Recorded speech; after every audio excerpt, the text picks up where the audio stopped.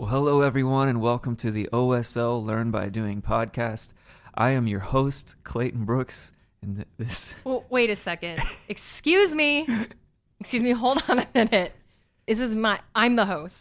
Whatever. I'm the host. Stop. Back off.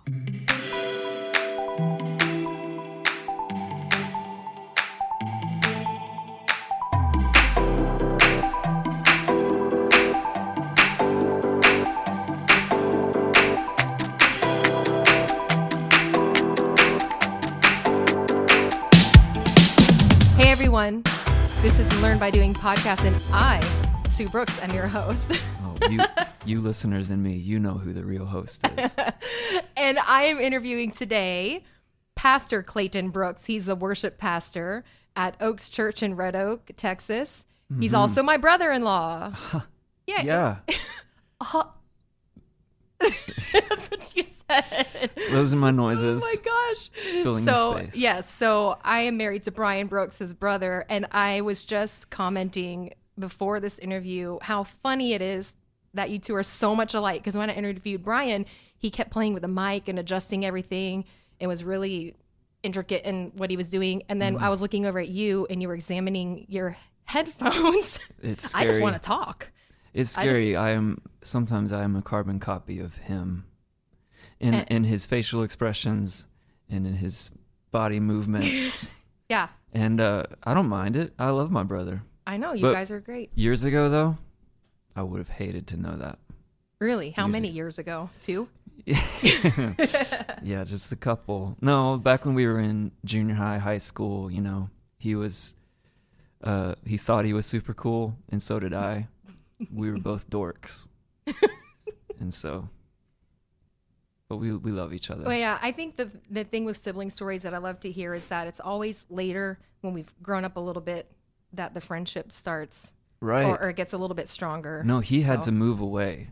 Yeah. It's like you don't... Literally to the other side of the country. Move away. And you don't know what you got till it's gone, right? And so when he moved away, I was like, that was my golfing buddy and my brother. We weren't super close when we lived together growing up. I don't think, as some brothers, I guess, are. Maybe it was just our proximity and age, for whatever reason, meant distance in friendship at times. Because you were close in age? Yeah, 2 years I guess. And we had different friends, different schools. So when he moved off, I realized, man, I really like that guy. And every time he would come home, we would be best friends. And now we live in the same city, and I feel like we are best friends, and we can talk and play golf and talk about our wives, I love how you threw that in there. It's so funny. No, well, Brian. You got to know that's what's happening. Okay, good. Well, now I know. Now I know. Yeah. Moving on. Now your brother really likes you too. Good. Really, really likes you. Yeah, so we copied you. We moved into your city, into the same school system and everything, and love it. It's very fun.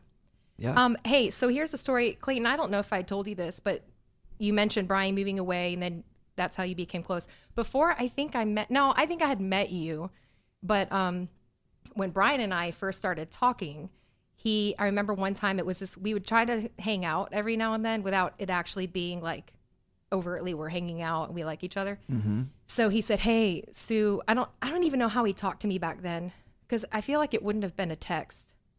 Because, it's just a flip phone, and it took forever to text. So it must have been a phone call. I don't remember either. Yeah, I know. It's so weird to think back. It's another life. Yeah. So he had a CD. He goes, hey, I've got this CD I want to give you. Just meet me at the church, whatever. So I remember meeting him at the church, and he literally stood across from the room, didn't even come over. And I just remember he was wearing a beanie on his head. And I thought, you're cool. And so he took this CD, and he actually threw it at me. Wow. And I caught it, obviously. Right. I caught it, and I was like, well, thank you. Bye. And then I walked out. And honestly, that was it. But it was a SAGU Campus Day CD. Oh, my gosh. And you were on it. Yeah, that was the first one. Yeah. Oh, was it really? That was the first thing I'd ever done. And at the time, I was proud of that. Later on, as we made more albums and got better and worked with better musicians and producers and, time, experience, it makes things better. Yeah. And so now I look back on it and I go, oh, that's a nice memory. But I don't know. Well, let me tell you my side. I don't want to hurt anybody's feelings, you know, who might have worked to make that happen. Producing it. But I look back on it now and I think it's a great memory, you know, first time.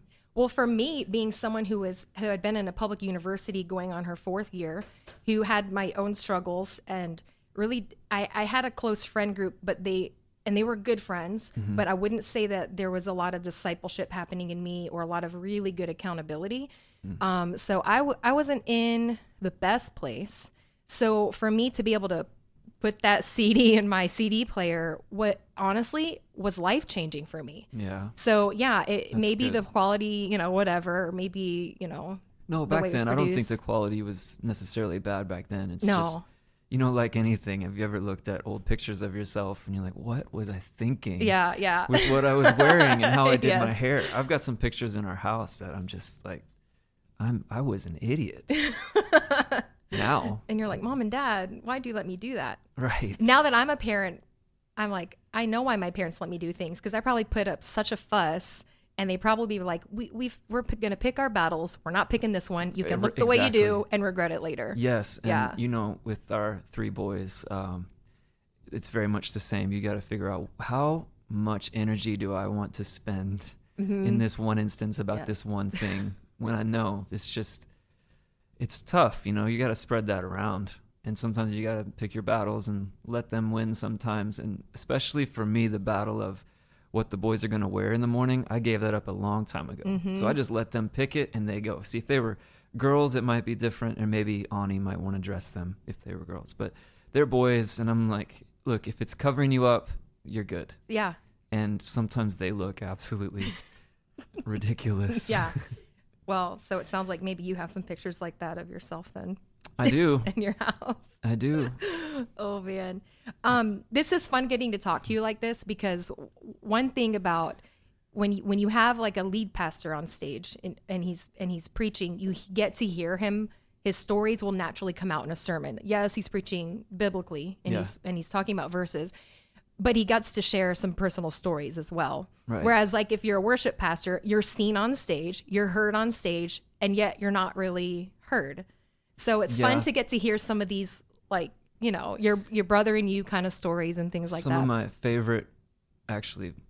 favorite moments leading worship are when I have had an opportunity to share a funny story, you know, and that usually doesn't really happen in the serious worship times, you know. But I love to bring in lighthearted things into those serious moments.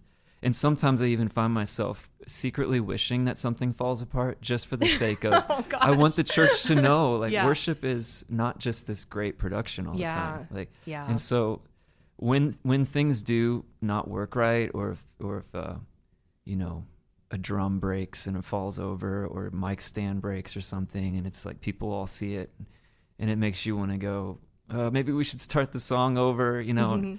That's actually, to me, a gift for the church of, hey, we're all human. We're all just doing our best here. And it really doesn't need to be that impressive all the time. You know, just for us to worship from our hearts doesn't require a lot of excellence and perfection in the music. And so every now and then I love to tell, you know, simple, funny stories or things, or even just be silly, you know, just for that, with that intention of, I just want this to feel like a fun place to be and not so high strung.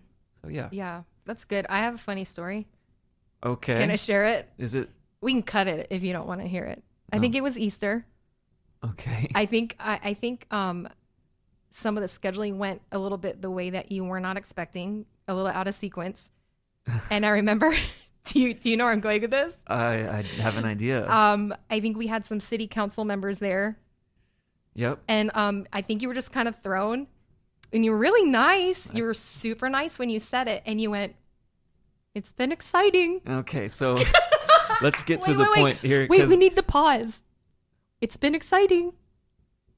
And that was it. Okay, now. Was it. Well, now go. Yeah, it's exactly what happened. Yeah. And here's why. So we had just finished a really big, upbeat song. Wait, I don't even remember what point of the service it was at. All I know is that Pastor Scott was supposed to come up at the end of the song. and I was looking at him because the song was wrapping up and it's a big song, and I keep looking at him and he's not paying attention to me. Oh no. And which it's okay, he's the senior pastor, but I just figure, well, he knows. He can do what he wants. Right. And I'm looking at him and he's not moving, and then the song ends and he's not moving, and we're like, yes, come on, give God a shout of praise. And I'm standing there and he's not moving, and I'm looking at everyone, and that's it. It's just, okay, now what? And I have to do something, and so sometimes when I get flustered, I get lucky and I say something that works. But most of the time when I get flustered, it's like, it's been exciting. I don't even understand where that comes from. Oh my God. What that is. But I mean, I've got So plenty of those good. stories. Yes. My goodness. And that's actually one of those times, though, I think, where people can look at you and look at a worship team and think, there's no way I could lead in that way. I'm sure they're almost untouchable. Surely they're the most holy people and they don't do anything wrong. And then it's honestly not to make fun, but to say, oh, thank you, Jesus. They're just human. Right. We don't have to worry about it. I think it's beneficial in the end. Yeah. I once was in front of the church. What's the rating on this podcast? Is this a PG podcast? Yeah. Kids allowed? Yeah. Connor, are you listening? Hey, kids. I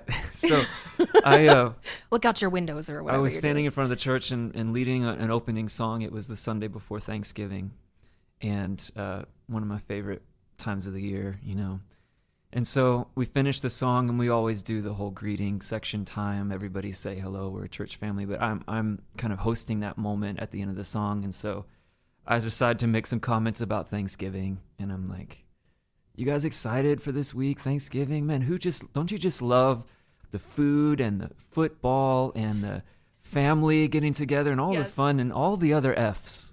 I remember this. And I quickly went, but go ahead and say hi to each other and we'll continue our service. And I turned around and bite my finger. Like, why would I let that come out? That makes no sense. I remember And there's that. only one thing that people will think about now. All the other F's. Yeah. Food, fun, and I family. promise that's not what's in my heart. Right. Even though Jesus said, out of the abundance of the heart, the mouth speaks. I just think that that was straight from the pit of hell. And I don't know how it had access to me. That's so good. But, hey, I want to say, speaking of children listening or younger people listening, I actually asked some of our youth if they had questions that they wanted to ask you for the podcast, and I got some questions. Some of our youth? Yeah, at the church. I mean, 2 of them are my own offspring. Yeah. But then I texted a couple of my kids' friends this morning. Okay. You ready? Yeah. Okay. So let's see. I'll give my own kids' names, but I don't know if I'll give the other ones because I didn't actually ask for permission. But Evan asked me today, do the songs that you pick have to do with the message? And actually, another student texted, and it's similar, where she said, what makes you decide what song to sing each week? And do the songs that you pick have meaning behind it? So I think those 3 questions have to do with one another. Oh, man. Well, considering that's the lion's share of our ministry and choosing songs and singing them, those are great questions. And I would say to the first question, do they have to go with the message? That they do not have to. And I do like to support the preacher, the speaker.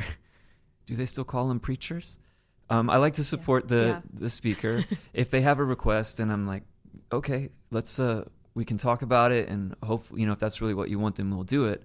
But typically, my thought on the matter is that we meet on Mondays and we pray. And we pray in the Spirit, and we listen to what we feel like the Lord is putting on our heart for the next Sunday or the next 2 Sundays of the next season, whatever.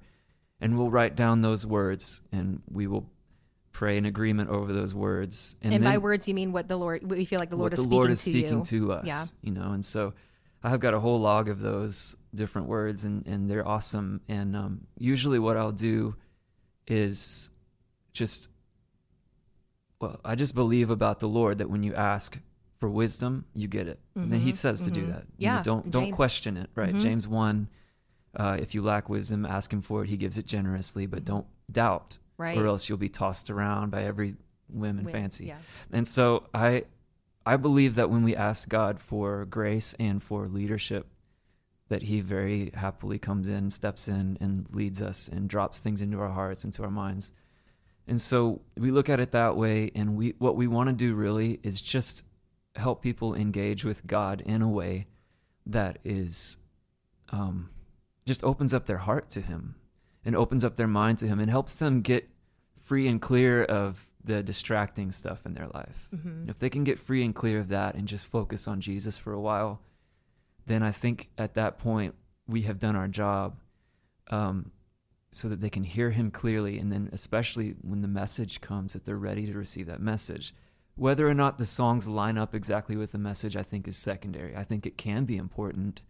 I think it can help drive a message home. So sometimes we'll do a song after the message that really drives the message home. Mm-hmm. But in terms of before the message, I don't know that people really remember just how in sync everything was.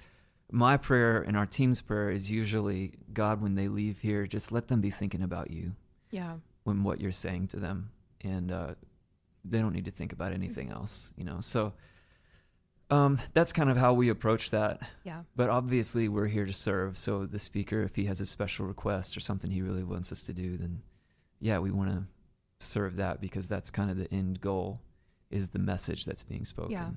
I like that. I like that you explained that too, because because you can have songs that are maybe not necessarily same type of topic as a sermon, but what's important is getting the person's heart ready, and what their heart might need in order to prep might be a different type of lyric, a different type of thing that's going on in the song, so that they can be prepared to hear what the pastor's saying. That's really great insight for worship leaders out there. And so I feel that the Lord helps us with that when we meet and pray on Monday. As soon as we finish, collecting all those words and we read over them and pray over them, then we go around the room and we say, what's in your gut? What songs did you hear, or did you sense any songs and all that? And we have a big master list. We can look over it if we want to. But typically we just start spitting out ideas. We should do this song. This is what, based on the word we're hearing, based on the season that we're in, we should do this song. And we just kind of go from there. Yeah. And then you've got the challenge of pacing out how often you want to introduce a new song.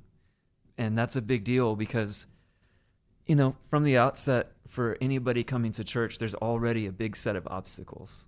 They come in and they've got distractions, things running through their mind, but they're glad to be at church for the most part, it seems. And then you get started in this whole idea of, hey, sing with us, Mm-hmm. I would guess that most people actually don't love that idea.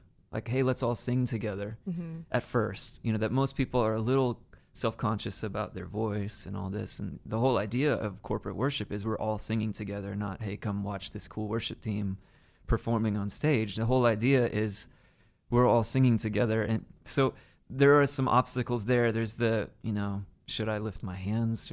How involved am I going to be today? I just kind of want to chill and kind of just leave me alone. Just let me enjoy that stuff. So to me, there's always going to be these built-in obstacles. But then you come and you introduce a brand new song that they've never heard before. That's why it's a challenge to figure out how to pace that, because if you do that too often, you're just regularly putting another big obstacle in front of them. Which is, how can you participate if you've never heard this before? So we try to be careful about that, while at the same time there's only about 1,000 great worship songs written every month. Only. And so there's so many options, and so many. There's a list, and there's like this song Oceans by Hillsong. We never did it. And it's not because I don't like it. We just never got to it. We never got through the rotation enough. There's so many? Yeah. Yeah. And we were focused on certain things at certain times. And that song is like old school now. Right. It's just it's a classic, it's like a hymn. A couple years ago. Right. And we just never got to it here. And I don't know if we ever will. Yeah. It's a meaningful at this song. Point, it'll be a hymn. Did you already say that? Yeah. It'll be like a hymn. Or it'll just be like a special. I thought that was new. I realized, nope, you just said it. My brain just had to catch up with your words. It's all good too. Yeah, it's okay. It'll be him. Hey, I want to talk to you about the when you were mentioning going through in prayer on a Monday morning with your team, you have to have a pretty spectacular team, or a team that is really well taught in seeking the Lord. I don't imagine every place is blessed with that, or maybe people are wanting to know, how can I build my team so that they know how to hear from God, and that it's what they are writing down then is not their own emotion or their own thought or the coolest thing that they are thinking of in the moment, but that they're actually hearing the voice from God. How do you do that as a leader of your department, your worship department? Well, I think the leader knowing how to hear from God is paramount. You can't really teach what you don't know. So that the leader really having a good understanding on that, how to hear from God, how to pray in the Spirit, and how to listen for the voice of God and sense his leading. I'll be truthful. I rarely feel 100% sure on anything. I think there's just always a partnership, human and divine. And so the thing is, I believe in God. I believe he speaks to us. I have faith. I'm also human. It's like the guy that came to Jesus and said, I believe, help me overcome my unbelief. Right. You know, we all come to God that way, with a level of unbelief. So for the leader to understand that, yeah, God definitely speaks to people, and he wants to speak to us, and we should listen. And he said, draw near to me and I'll draw near to you. You know, seek me and you'll find me when you seek me with a sincere heart. So a leader needs to be sincere and real before God, needs to be humble. I think a leader needs to be very passionate about holiness and being pure and righteous before the Lord. Not necessarily means he has to be perfect. It just means that he's passionate about living in a way that pleases God, you know, so that his heart is warm to the Lord, his or her heart. And I think a team will follow the example and the model, but they also need a regular dose of communication and teaching. And I just decided, you know, actually it wasn't that long ago that we really implemented this method. It's been a while now, but I decided we're going to make this like a method for us, and we're not going to leave it, you know, for a long time until God says otherwise. We're going to do this every time because, you know, it can be very easy as a professional, hand quotes, professional worshiper, worship leader. I think they're called air quotes. I mean, not to correct you on air, but go ahead. I like the term hand quotes because I'm using my hand. You use your entire hand. Yeah, I'm not using the air. Like you're just... So air quotes would be something to write home about, but hand quotes. Oh my gosh. Let's just keep going. Let's keep going. So as a professional. As a professional, I think they could tell by the inflection that I'm using. Yeah, I think so. Hand quotes. Put your hands down. It's weird. Hand air quotes. Note that for the edits. No, as a professional. As a professional, it can be easy to come in and like, oh, I just feel good about these songs, you know, and this one's obviously working over there, so it's going to work here. It's not a big deal, you know, it's just church. Well, we have a thing in Oaks Worship that we say a lot, and we say it's never just church. It's never just church. Don't ever think that way. When you have any group of people, whether it's 5 or 5,000 coming together, and on the agenda is let's worship Jesus, how could that be it's just a filler, you know? Wow. It's just there's no way that, you know, he said where 2 or 3 are gathered, I'm with them right there. Yeah. And he's there with us, and he's there not just as a placeholder. My word, he's there as he's the reason. He's the reason, and anytime that we get our eyes on Jesus, is a life-changing moment. And so it's never just church. So I think a leader needs to be very careful about just kind of going with what they think is best. Every opportunity should be submitted to the Lord. And when we pray together, I usually start with, Lord, we don't want to do this out of our flesh. We want to do this out of your Spirit. And you said you would lead us and your Spirit would lead us. And he does. And we all regularly benefit from that, from his leading. And our team and myself, we're just following what we believe the Spirit is saying. And yes, it's a partnership, human and divine, but it's awesome. And just following him it has been beautiful. Yeah. I think you just gave the background for what everybody who walks into the Oaks knows when they come in during a worship service. they can sense that because of all that background work that you've done. You've just put really great words to, and it's so just to say that, it shows. It really shows. Well, and if I was the only one that was really responsible for it, then I'd have to approach that differently. I think the first thing I would want to do is try to get someone else to carry with me, and see if there's anybody that wants to help me pastor through music and through worship like that.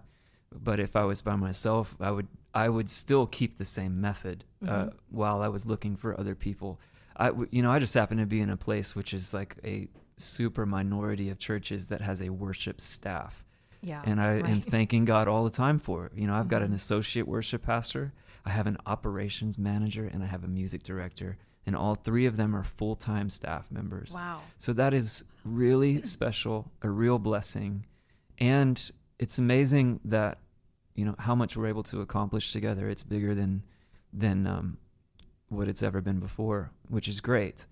But that being my team, the four of us, we meet every Monday and we pray and we all share what we're feeling. And what happens is sometimes a couple of us will be like, I don't know yet. I don't know what I'm hearing yet. And we'll say, well, let's give it more time. A couple of weeks ago, we really wrestled. And as we were wrestling with what is the Lord saying, I thought, well, this is actually really appropriate to wrestle with this and not just take the first thing that comes to mind, like, I think we should just focus on X because that's just what I'm feeling. But if you're listening to everyone else and you're starting to make, as a leader, you're making a judgment call kind of on, I think this is what the Lord is saying. I'm writing it all down, first person, like Pastor Scott has talked to us about. Then you end up making a decision on, I'm about to communicate, this is what the Lord is saying. And then we send that to our team and we send that to the media team. And we're like, this is what we felt like the Lord was saying in regards to our worship time and for our church right now. Well, that's kind of a hefty thing to carry, and it's worth the wrestling. I want to make sure that we're lining up and that we feel really good about this is what the Lord is saying. And if we're not super clear, then we'll fight for clarity, and we will be patient and wait for the clarity before we just start throwing something together. Wow. Well, that's good to know as a member of the Oaks. I love knowing that. And that's great for other people to hear too. Yeah. Yeah. I'm going to ask you another question. This one is from another teenager who happens to be your niece named Ellie. I love you, Ellie. She just said it back. Did you hear her? Yeah. No, she didn't. Yeah, she did. She so did. She said, I texted her this morning and she said, ask him if he fakes. Oh, I can't say it. Uh-oh. Ask him if he fakes playing guitar up there. Fakes playing guitar? Okay, this is Ellie's question. I texted her this morning. Ask him if he fakes playing guitar up there. And you know Ellie, so you know her personality. You know she's totally messing with you. If I fake playing guitar? Yes. I mean... Oh, wait. Do you? Clayton. Well... the acoustic guitar in a full band mix, you're not really going to get the acoustic guitar. That's true. And I watch great worship leaders all the time, like Corey Asbury, when he's leading worship, he'll do this thing with his left hand where he's like, what is this? Like a waving? Like kind of a waving like a little bit thing. Of a wave. That's right. No one can see you. So he's waving his band, arm. He's giving signs. But he's still strumming the guitar. And that's a gross sound if you're not. But it just doesn't matter because it's not up front in the mix. Yeah, and, it's more of an energy thing. And usually a producer would say, really, the acoustic guitar, when the full band is going, is just a shaker. It's just a, that's about all you're getting. And so, yeah, I guess you could say I'm faking. That's funny. Well, Ellie, good question, because I never would have really. That's right. See, because anybody can do it. Anybody can lead worship. As long as you look like you know what you're doing, you got it. Well, yeah, as long as you have an acoustic guitar. Ellie, it's time to learn. How to fake the acoustic. I just thought it was a funny question. I'm sure she did too, but there's an answer right there. Yeah. Okay, another teen says, this is a twofold question. So let me ask this one first. What's the hardest thing about being a worship pastor for a big church? Oh. It's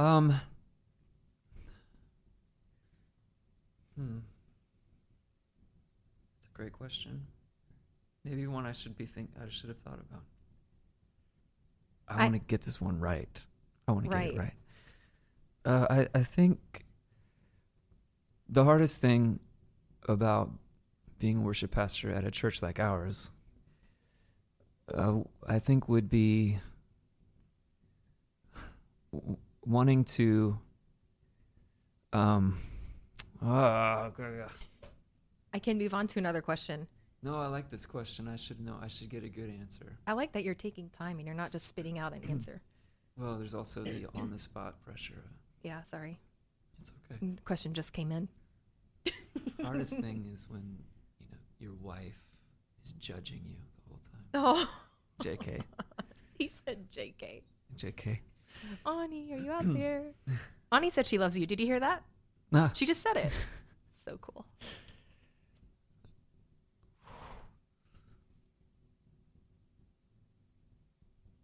Okay. I think the hardest thing about being worship pastor at a church like ours is probably in the planning and the being creative in following the Holy Spirit, because there's such a temptation to be professional.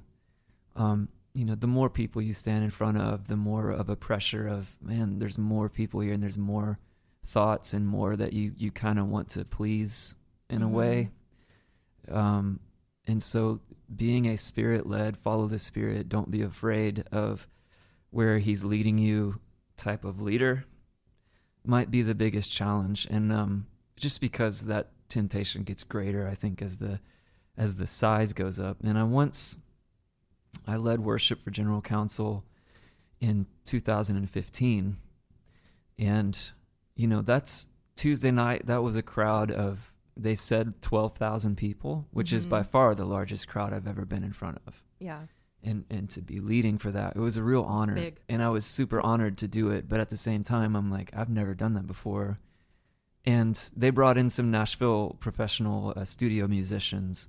And some of these guys are like, yeah, we've played arenas like this all the time. Wow. And so they talked with me about how to lead in a room like that. But definitely the pressure of, well, I just want to follow the Spirit and, just to be obedient to Him.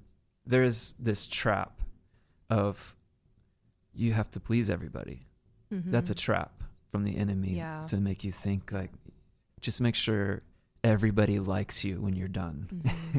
Mm-hmm. And I fall into that trap all the time, and as I think most people do. And so in the end, I really, really love what Pastor Scott says when it comes to evaluating your performance as a leader, and when you're like preaching or when you're leading worship, it applies as well. At the end of the day, you look back and go, was I obedient to the Spirit, and did I love people? Did I love the people? Those are the two things. And there's really no other measure for me that I need to be concerned about, because at the end of the day, what matters is loving God, loving people. And I'm just doing that through music and through leading them in worship. And but because of those temptations, those pressures there, that probably makes that the most difficult thing. Mm-hmm. And I would say the second thing would just be in building a great team, a team of committed volunteers that are very much bought into the ministry that you're doing and into the church. But thankfully, I feel pretty confident in both of those things here at Oaks Church. In different seasons, it's hard, but right now, I feel like the Lord is blessing that, and that we're doing okay. Yeah. There's a second part to this question. I already answered it. Oh yeah, skip. I'm just kidding. I know you did it. This is interesting too, because it has to do with a big church. But do you ever get intimidated by other worship pastors at big churches? If so, what do you do? Good questions, youth. Yeah, good questions. Intimidated. I personally, at this season of my life, I'm not as intimidated by that anymore. But there were definitely times when I was. And what to do then is to encourage yourself in the Lord, and also by all means, stop comparing yourself to other people. That you're not really doing yourself any good. You're actually hurting yourself and handicapping yourself by comparing yourself to someone else. God didn't create you to be like anybody else. He created you with a lot of specificity and uniqueness about who you are, and exactly the way you're designed is exactly who he wants you to be. Now grow into the fullness of that. But, not that you can't learn from someone else, but when you start to compare as if, am I as good as them? As a leader, am I as strong am I as wise? When you start to feel discouraged because of that, that's when you're crossing the line. I think it's great for people to push each other and make each other better. But when you get discouraged because you see someone else succeeding, that's a real problem. Mm-hmm. That's a real flesh thing. And I've been there many times. In this season of my life, I'm more intimidated by great musicians that are just, freaks on their instrument, where I'm just watching them like on Instagram and like, man, I know that people would look at me and say that I'm a great musician. And I know I am not a great musician because I follow great musicians. And their level of ability is just mind-blowing. And so that's a little intimidating, but to be truthful, intimidation is kind of I don't know that's necessarily ever a godly thing. Yeah. Because it has the word timid in it, right? And so it's like you're being forced to be timid with who you are. So you're intimidated.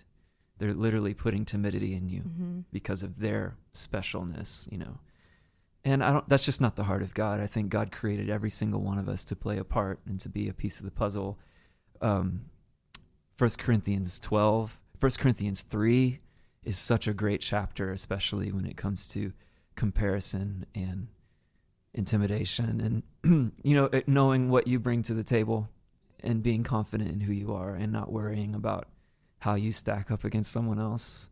Man, that's a trap, and that's a weight that you don't need to carry. God doesn't want you to carry that weight. Walk in freedom. Anybody listening that is struggling with comparison and feeling insignificant because of other people's significance, I just rebuke that spirit from your life, and I pray freedom for you to be who you're called to be and designed to be, and the fullness of that. And to be confident in that, and you'll do really well as a leader. It's a good word. Yes. Good prayer.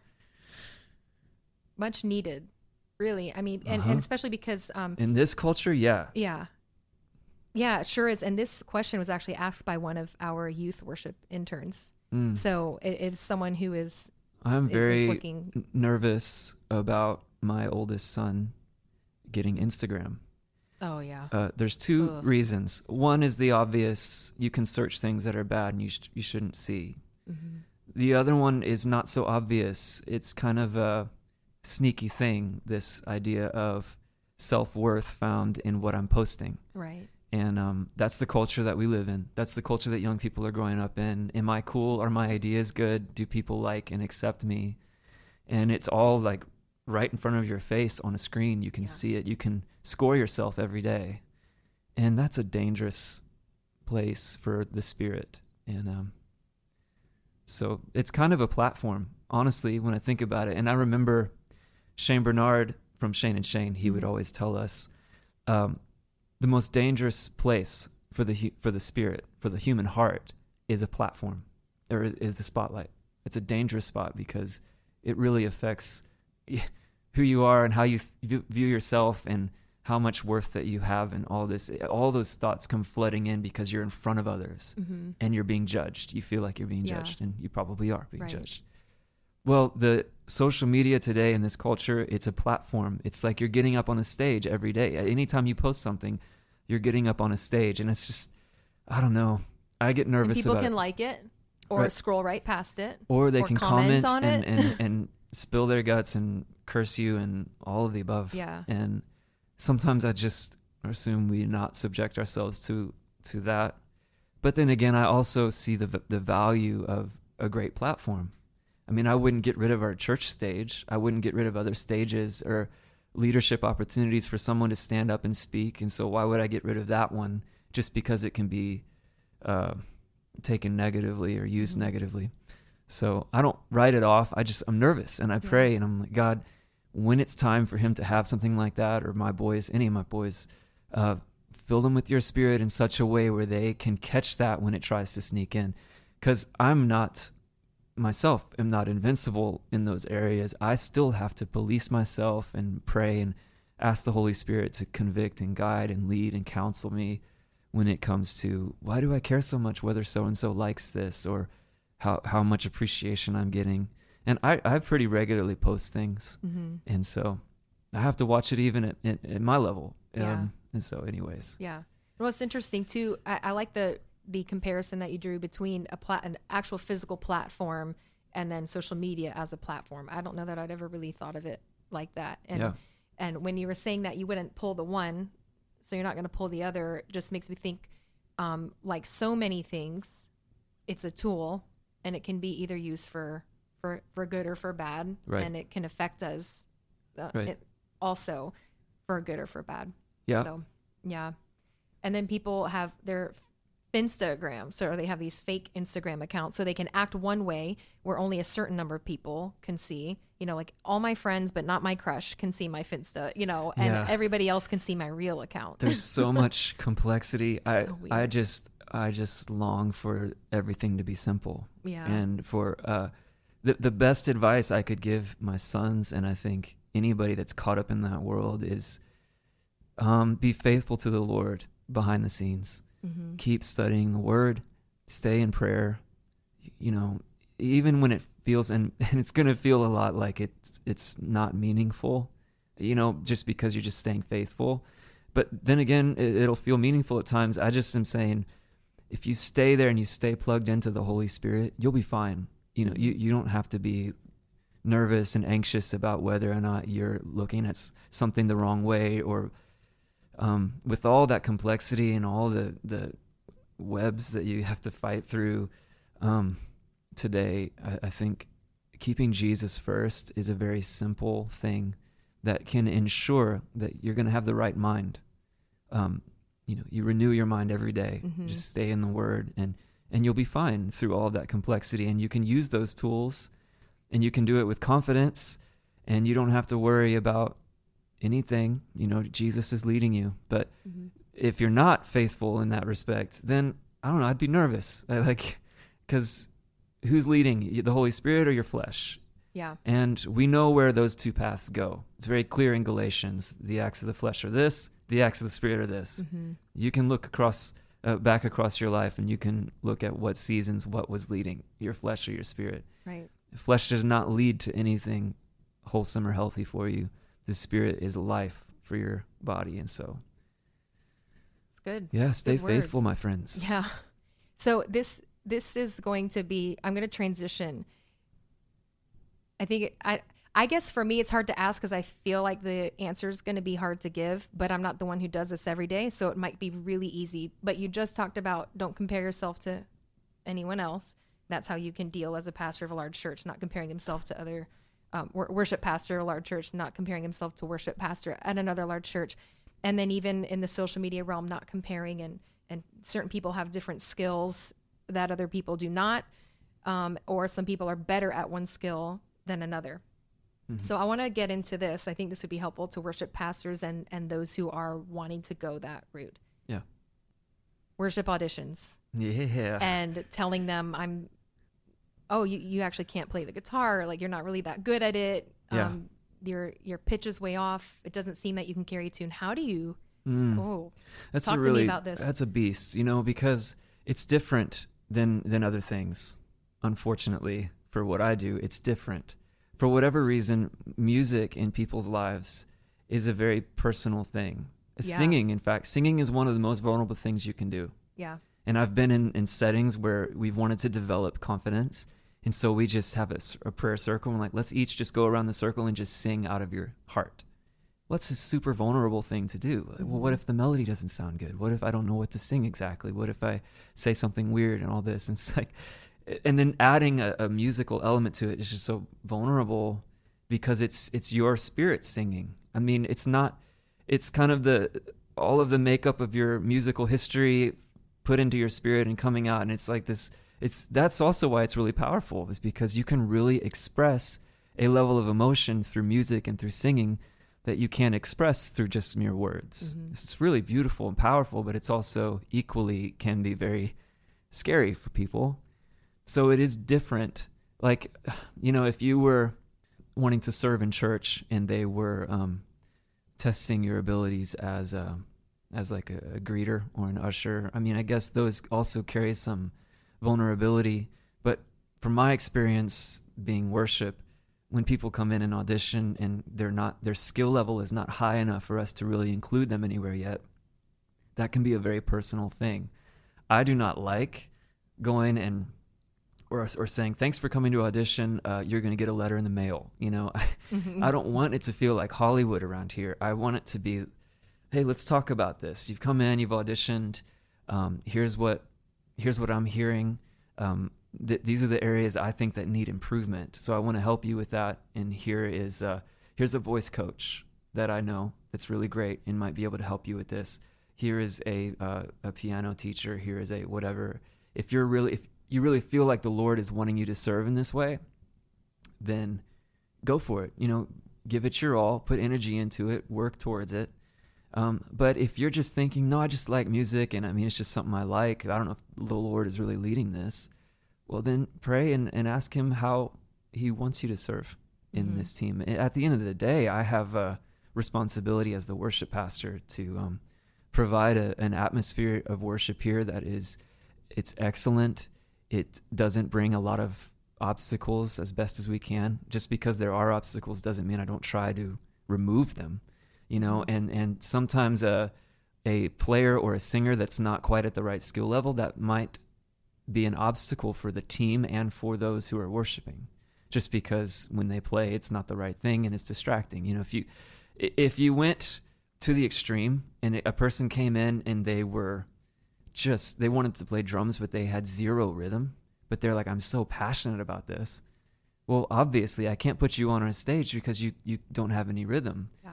But for some reason, when you're not as extreme and you bring those closer, it's like, as a leader, people want me not to have the right to say no to them at that point based on their skill level, because it's a little difficult, I do, we do pray about those things, and we do have, unfortunately, there is a kind of a hierarchy. There's like an inevitable hierarchy, and it's kind of based on both skill level, leadership ability, personhood, and it's like, look, if you're going to lead worship in front of our biggest crowd, our biggest draw to the community, then I need you to be at a certain level of skill, authority, personhood, all of the above. I need that at a certain level depending on what the role is. And what that does, when you say that, when you set a standard, it creates a bit of a hierarchy or a separation between those who are strong enough players or singers and those who are not quite there yet. And you just have to pastor that and love people and tell them it's not a hard no. Let's work on this. If you really want to be a part of this team, let's get to work. Just like if you were, okay, so I'm a golfer. I love golf. I would love to be on the PGA Tour. At this point in my life, it's not a reality, and I'm not going to go home and cry about it. I just have accepted I'm not going to be on the PGA Tour. The guys that are on the PGA Tour, most of them started playing when they were 3 years old at their country club with their dad, tagging around. Yeah. And just practicing all the time. And still are practicing like 8 hours a day hitting balls. It's crazy. It's almost like you got to sell your soul. And that's what you got to do to be at that level. You can't just get out there and compete. Well, this isn't really competition, but the same principle of development exists in music and in worship leading, and you see in the Bible, you see God choosing people specifically all the time. Yeah. And for their artistry. That's something so interesting in studying the Old Testament. I every now and then would struggle with, does it really have to be perfect and beautiful all the time? And that was really just a tired mom speaking. Yeah. And generally about different things. Like, does it really matter? The way architecture looks and things like that. But then reading that God actually chose craftsmen right. to do very specific, beautiful things. And he anointed them for it. Yes. And so there are two things I think that are very helpful. There's what we just said, that God chooses people for certain tasks. The other thing, I can't remember, it's in the New Testament, but exactly where, it's that God does not show favoritism. Those are two things that are realities in Scripture that people really need to receive and pay attention to. Just because I didn't get chosen for a certain task doesn't mean I am looked down upon by God, or I'm not pleasing to the Lord. Or he only chooses his favorites for that, or his special ones, his chosen ones. You are chosen in that Jesus died for you and he called you into his kingdom. So it's like, rejoice that your names are written down in the Lamb's Book of Life. Remember when the disciples came back and they were all excited about demons fleeing and miracles being done, and Jesus is like, that's great. Rejoice in the fact that your names are written in the Lamb's Book of Life. Yeah. I think that's a good level for us. Like, I'm happy. I'm completely full-hearted in my life because I know Jesus, and Jesus is all I need.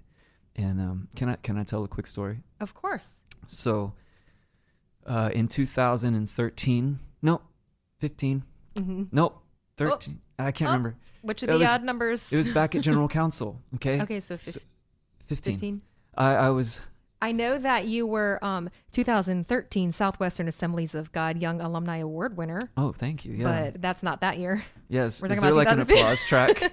Yeah. That would be great. No, I'm at General Council and we're rehearsing. We go in and they had asked me months and months ago, would you consider leading worship for this? And I had to think about it for 2 seconds, because I'm like, what? That would be amazing. What an honor to serve the Assemblies of God, which is the movement I've grown up in. Right. And so I was like, yes, absolutely. And I began to pray about it and build worship sets and all these things. And a few months before the event, the general superintendent wanted to see what my plans were for worship. And so I sent those in. And as far as I know, they got approved. And then we showed up a few days early to rehearse with the team and the band and everything. And we spent some time in rehearsal.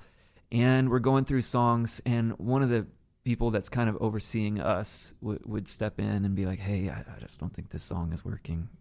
I think we need something different. And I'm like, okay, well, let's think about it. Let's work on what we could do. And then some ideas would come up and we would change it. And that was fine at first, but it kind of kept happening. For more than one song? Yeah. And so we got to Tuesday, which was opening night of the main general sessions of General Council. And we're on the stage doing a run through before anybody had showed up. And we're singing through songs. And there were some things I was specifically very excited about. One of them was a moment I wanted the whole room to sing I Exalt Thee, old chorus, really beautiful. Yeah. And I just wanted it to be a moment where we're all hands up, focused on Jesus, saying I Exalt Thee. And I wanted to lead that moment. And so we were rehearsing that. Well, then after that run through, the same person comes up to me, who's a dear friend of mine. I love him, but he's just leading, and he comes up to me and he's like, hey, this thing over here is not working, and I want to do this song here instead. And since we're going to do that, I'm going to have this guy lead it. And I Exalt Thee is right after that, so I think he should just go into that and lead it. Well, this is after a few days of me making changes. And I'm looking at him. I probably gave away that I was frustrated a little bit. Yeah. I mean, as much as Clayton would. Right. I'm not a very expressive person. So he had to be very intuitive. But I'm looking at him just kind of still-faced, And then I finally say, okay. But inside, I'm really upset. And then there's another level of upset, which is I'm mad that I'm mad about this, because I'm a good Christian. I love Jesus. I don't need... But I am really upset. I'm in turmoil. So we finish and we have some time before service. I go up to my hotel room. I was by myself. And I close the door and I just fall on the bed and I started to cry. Wow. Because it meant that much to me. I was like, they asked me to lead this thing and now I don't really even feel like I'm leading. I'm not really impacting this at all. I'm just I'm a monkey just doing what I'm told, nothing against Assemblies of God General Council at all. I'm just processing. That's how you felt. That's how I felt. Yeah. Well, I'm laying there crying, and then after a few minutes, I look up, and there's this empty chair in the room. And I'm looking right at the chair, and Jesus spoke to me. And he said, "Hey, Clayton, I'm sitting right here. I'm here." Oh, my goodness. He's like, "How good is that? I'm here. Is that enough for you?" And I'm just looking at the chair, and I'm like, oh, man, here I am worried about what songs I'm leading and what impact I'm making on General Council service. But I'm in the hotel room with Jesus. Wow. And it's like I had forgotten that I'm with Jesus all the time. You know, I don't need a stage. I don't need a spotlight. I don't need to sing that song in front of these people. And yeah, sometimes you get led along to think that this is a plan, but then it changes and you can get upset. But reality is, at all times, I have the Holy Spirit and I have Jesus at all times. And more than enough. Absolutely. And I was like, yes, Lord, you're more than enough. I love you. I'm so glad you're here in the room with me, even in the middle of my, stupidity and flesh.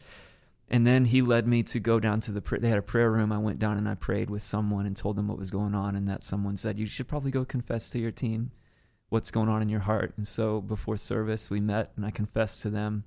And then we got on the stage to lead worship, and we got to the I Exalt Thee moment. And we started to sing it. It was a cappella. Mm-hmm. And I looked out at the room and saw every hand up, and I saw eyes up and tears on people's faces, and I lost it. And I'm like, I'm glad I'm not leading this song because I couldn't physically do it anyways. This is too powerful to see so many people with their eyes on Jesus. Wow. And everybody in unison saying, "We exalt thee." And talk about a total flip, of in a moment where I was really exalting myself. Mm-hmm. And by wanting to do that, I'm like, I want to lead this. You asked me to lead it, and why can't, I'm the best leader on this stage, whatever the thoughts might be that right. are so fleshly. Yeah. And then realizing that, no, I'm not the best leader on this stage. I'm just another human that has been graced by God and forgiven of sin, and I have Jesus, and I don't know. So that was a great moment for me. Yeah. Thank you for sharing that. That's incredible. Mm. When worship gets going in a powerful moment like that, so you've got everybody worshiping all at the same time, and it's just a powerful, powerful moment, and the Spirit is moving. But let's switch locations. There are 2 services and you're in the first service, and that nursery workers need to switch positions and that the next group is coming in soon.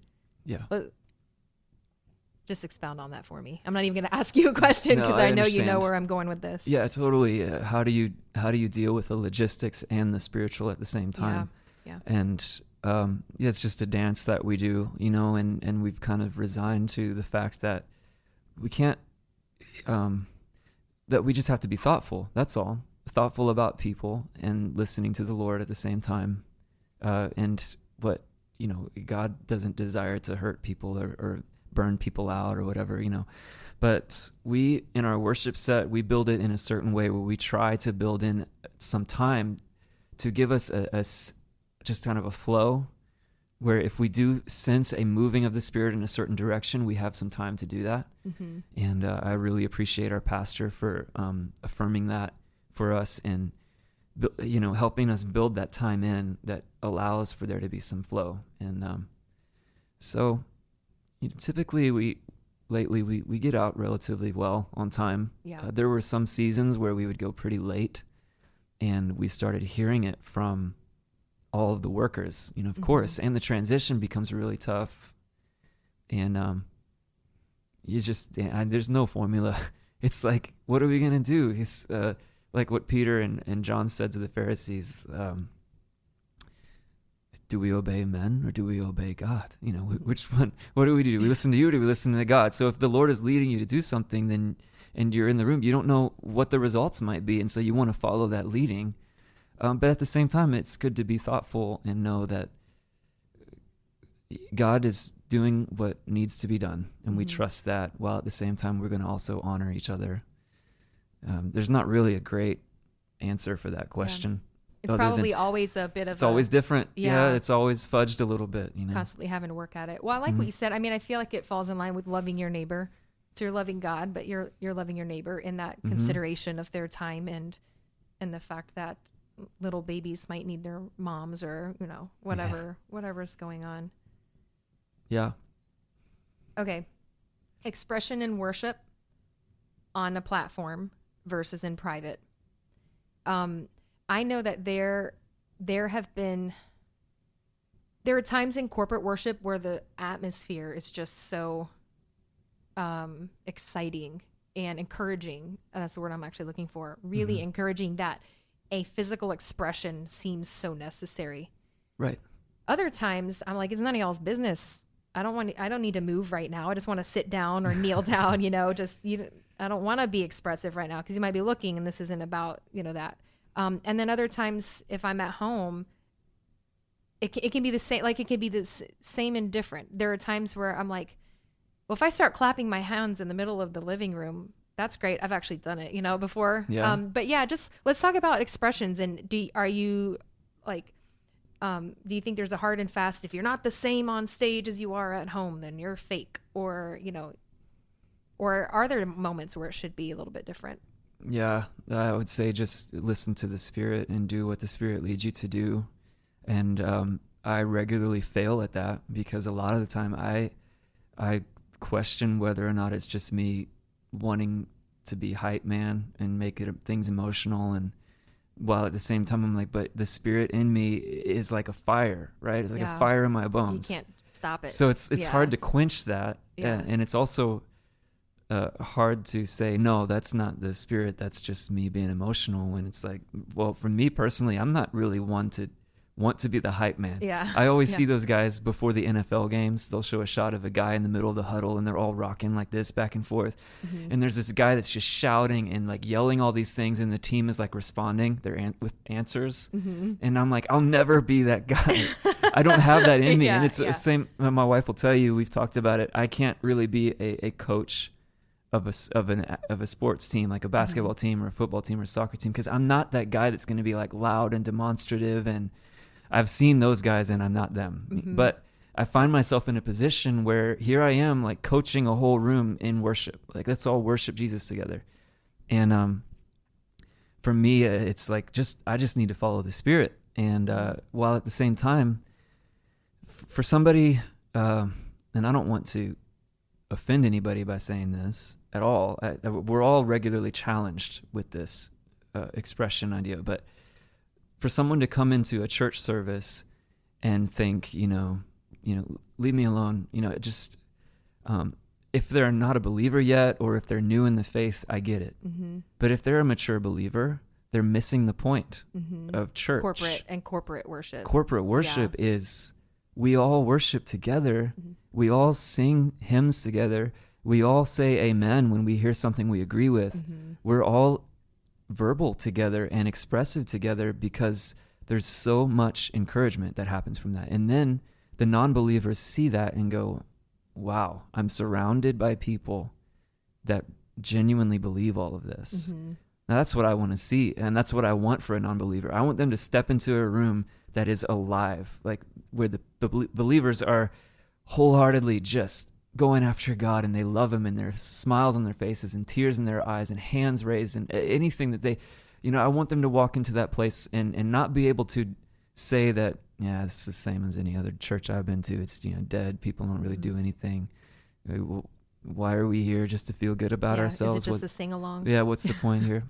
What you do behind the scenes in the prayer closet is between you and the Holy Spirit. And there have been some rare moments where I have felt the Lord ask me to do something in public, not on a stage, just in public. And it's almost like a test of whether or not I'd be obedient. Like, I want you to kneel right here and pray.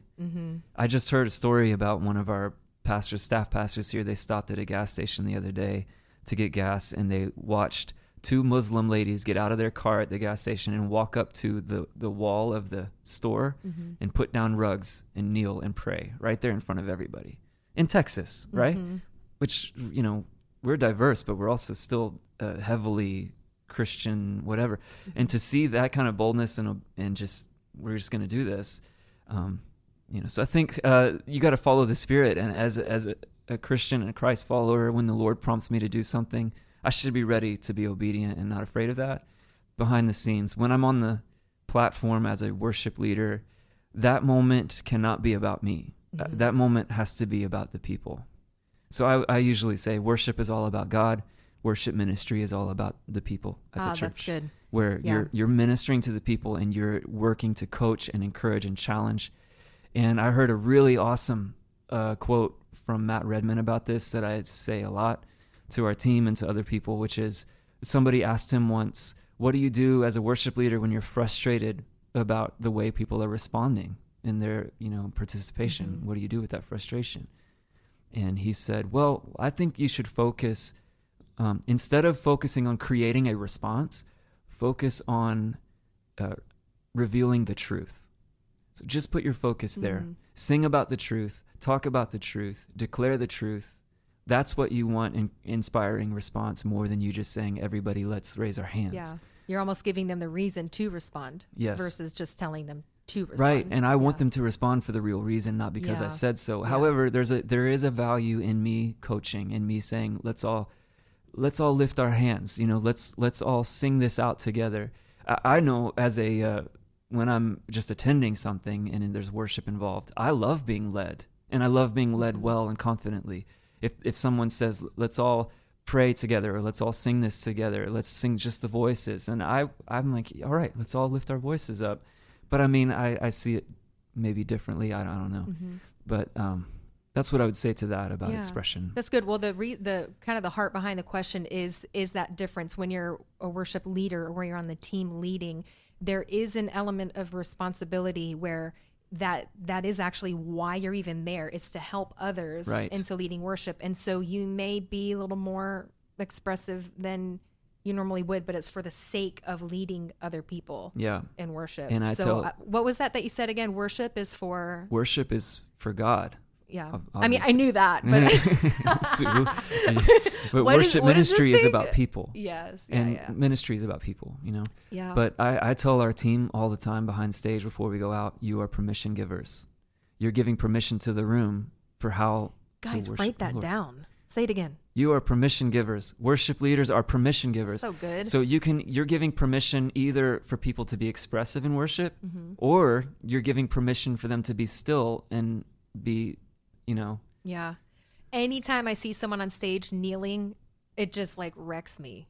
So you have this exuberance, but anytime I see someone just kneeling and just totally reverent, I'm like, oh my gosh, this is the best. Yeah. It's because it gives that permission, like, oh, we can go here now. Good. Mm-hmm. Yeah. One of our worship leaders did that Sunday, and I saw a picture of it, and I was like, this is special, and because it gives permission to the room. Mm-hmm. And I want people to see a great model of spirit and truth worship. This is how I feel about the Lord. This is what I felt the Spirit lead me to do, and I'm doing it because it's true. And another thing I tell them before service pretty regularly is, none of this that we're doing is fake.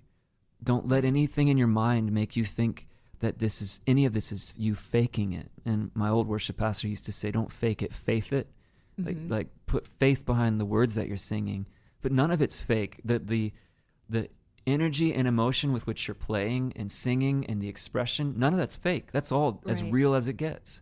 But sometimes our humanity makes us think, we're just being emotional, we're just faking. I'm like, no. If there's anything worth being emotional about, it's this story. Right. And it's about what the Lord has done for us. Be emotional by all means. You're willing to follow your emotions in all these other situations in life. But when it comes to Jesus, we're like, we don't want to be fake. Yeah. It's like, okay. Yeah.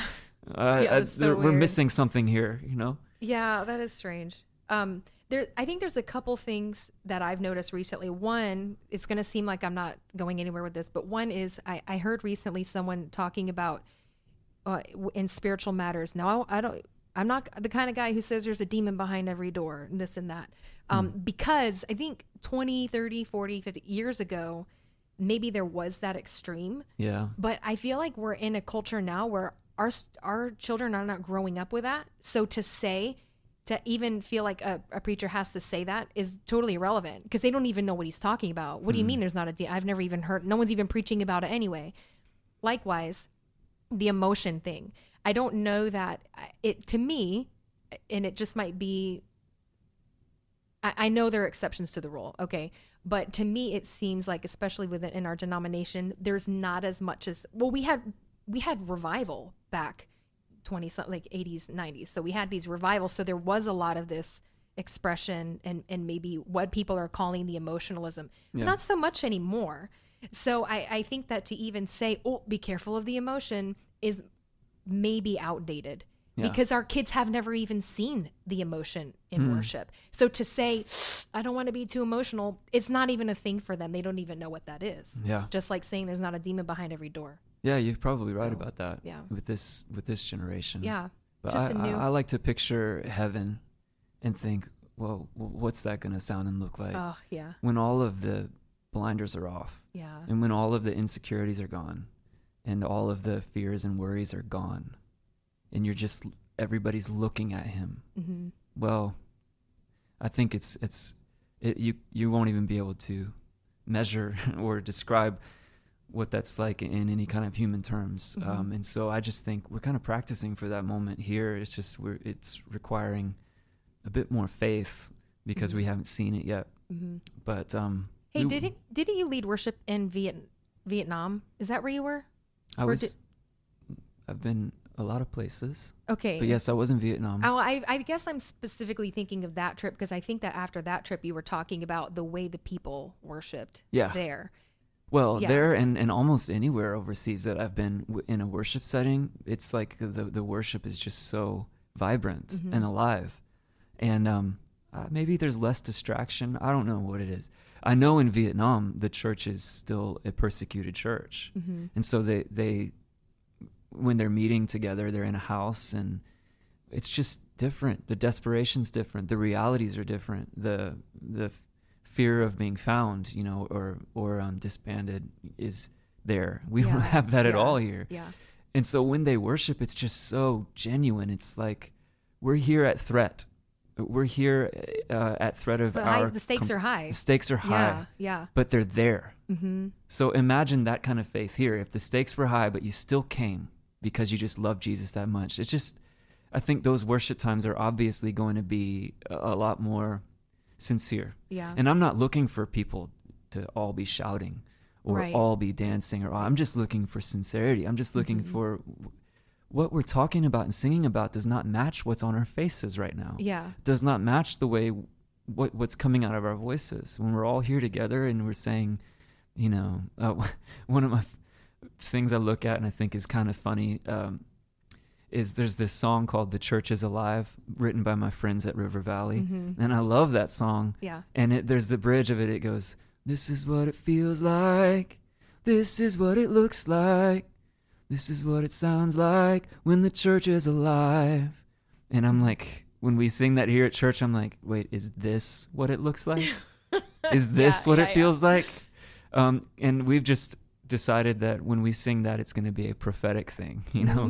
This is what we believe it's going to be exciting because it should be, but it's really crazy to sing and say things like rejoice, but people have their arms crossed and I'm not here. I'm not wanting to judge someone on a one time, but when I see the same people come to church every Sunday for a year and they're always standing there with their arms crossed, I'm going to question that because you're at church and what are we doing? You don't want to celebrate a little bit, I'm questioning the level of faith is all. And I think it's within my rights as a pastor and a leader in the church to be able to question that and challenge it in a loving way.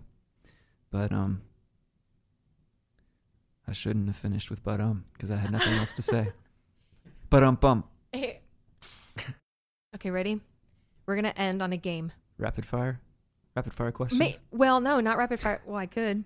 No, but that's not what I had in mind. Now Do what you have in mind. Oh, we didn't get to talk about theology and music. Oh, man. Oh, I think we should do that instead of a game. There could be a whole podcast about worship, huh? Do you think they exist already? Maybe 100 of them. Oh yeah, I kind of did want to talk about theology in the music and being intentional about picking something that's theologically sound, because we do have songs that are not. I mean, something that even in the family, your dad, our dad, my father-in-law, your dad have talked about is you even have old hymns that are theologically just off. So it's not like it's a new thing. This has always been around.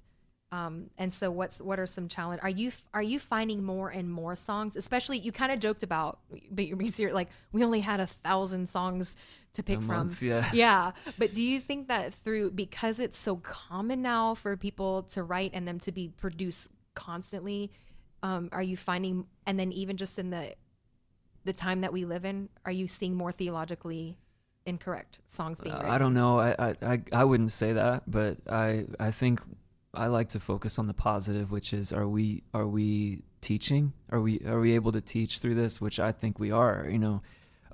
We love to go back to songs like Cornerstone, and In Christ Alone. We really love In Christ Alone. I love it because of the way it tells the gospel. And I love songs that tell the gospel, like Matt Redman saying, reveal the truth, right? Yeah. If you're going to be excited because Jesus died for you and he rose again and you have hope now. By the way, those are the songs where, as someone in the congregation, you just feel the atmosphere shift and you look around, and that's when people start really being expressive. Oh man, some of my favorite worship experiences will start like, I cast my mind to Calvary, and then you just step back from the mic and hear the room just sing the whole thing. Oh my gosh! And it's like, we're just thinking about it, and we're just rehashing the story, and it's so good to tell the story. It's so life-giving. It just never gets old. No, and then what's so beautiful about that song is, oh, praise the name of the Lord our God. Yeah, it's really really encouraging and life-giving. And so just in focusing on the positive, I love songs that teach the truth. And I don't get as hung up on things that maybe are grammatically not correct or, I'm not even going to give any examples. But I know. Yeah, let's not do that. I totally understand policing when things are incorrect theologically, and when they don't teach what's right about God in the Bible and what we believe to be right and doctrinally, and so you got to police that and be very careful, because songs stick, and yes, they do. They have a memory power about them that just a sermon doesn't get, unless it was some crazy metaphor, that the preacher was using, but. The songs have a staying power, and if you're just continually hashing over something that's not true, you're perpetuating that. And so you definitely want to be careful, and it's perfectly right and good to send songs to people are studied and are experts in that field. I don't necessarily feel like I'm an expert in theology. I think I'm far enough along in the Bible to have a pretty good understanding of what's right and wrong, but I have no problem sending a song to, like you mentioned, my dad or other people that I know. These guys are studied. They're theologians, and I want to hear what they have to say about these lines, because I want to make sure we're singing what's true and not filling someone's mind with something that's not true. Yeah. I think I've thought about that a lot more over the years, being a mom of young kids who, and it's hard kids ask the best questions about theology. And they can be really hard to answer. But yes, songs get stuck in your head, and they loop and they loop and they loop, and they're sung and they're heard and they're spoken, and it's all the memory. It's all the aspects of memory taking place at once, and they can really get infused in a person's mind. And so as a mom, I think about that a lot. Like, what songs are my children hearing? Are they meaningful? And are they theologically correct? Are we teaching false doctrine in this song? Or is it correct? And so, the importance to not being sloppy in the lyrics. I think that was also a major reason for songs in the early church, was to communicate the truth as like a means of, it's like gospel tracts that you're handing out, that songs actually become that way. And people even used like old bar tunes to put Christian lyrics on, because those things just travel like around. Like the Kids Bop of the church. Yes. But many, many years ago. Yeah, like, Amazing Grace, right? Amazing Grace started in a bar. It was a tune. Isn't that why pianos were first looked down on being in the church? That's what I had heard. Probably. That they were looked down on because they were bar instruments. Yeah. And they had no business being in a church. Yeah, probably. Yeah. And so they were used to carry the truth. And so like they redeemed the tune and the instrument. Right. For the glory of God. Amen. Redeem it all, Lord. Yes. One of my kids' teachers just redeemed a Taylor Swift song. I appreciate her for that. She made a song about verbs instead. Oh, nice. So thank you. Nice. Okay, ready? I'm going to count down. 3, 2, 1. We're both going to sing a song at the same time. The challenge is it has to be the same song. That's when we know we win. Ready? Okay. 3, 2, 1. You put your right foot in. You put your right foot out. You put. Okay, that's not the same. By the way, does it? Oh, you're just gonna keep going. Little ones to him belong. Oh, fun Sioux fact. That part right there, little ones to him belong.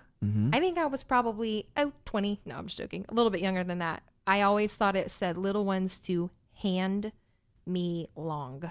That's just what I heard. That's. But it was meaningful nonetheless. Was it meaningful? It was. I just didn't. Different kind of meanings. I just trusted that hand me long meant something that I just wasn't understanding and that I'd grow into. And then I grew into learning it was just the wrong lyric. There's something profound there. Oh, okay. 3. Oh, we're doing this again? 2. Wait. 3, 2. No chance. 1. I believe in God the Father. Clad for me. Oh, yeah, that wasn't Almighty the same. maker of heaven, maker of earth. You were thinking Rock of Ages? Yes. You're just purposely trying to find the most... The one I actually thought of, I think we talked about it. I don't think you know it. And I just assumed you don't know it because Brian doesn't know it. And it's I think it's a Ron Canoli song. And it goes, give and it will come back to you. No. Good measure, press down. Okay. Don't know. Because they used to play that at offering time all the time back in the early 90s. Really? Yeah. That's why I hesitated. But then I sang Rock of Ages. Okay. Did you notice that my first song was you put your right foot in, you put your right foot out? I did, and I'm not really surprised. Were you judging me? Oh! You were judging me. Whatever. You know what? This has been another Learn by Doing podcast. This has been another Learn by Doing podcast. I'm your host. I'm your Clayton host. Brooks. Whatever. Thank you for joining us. Sibling rivalry.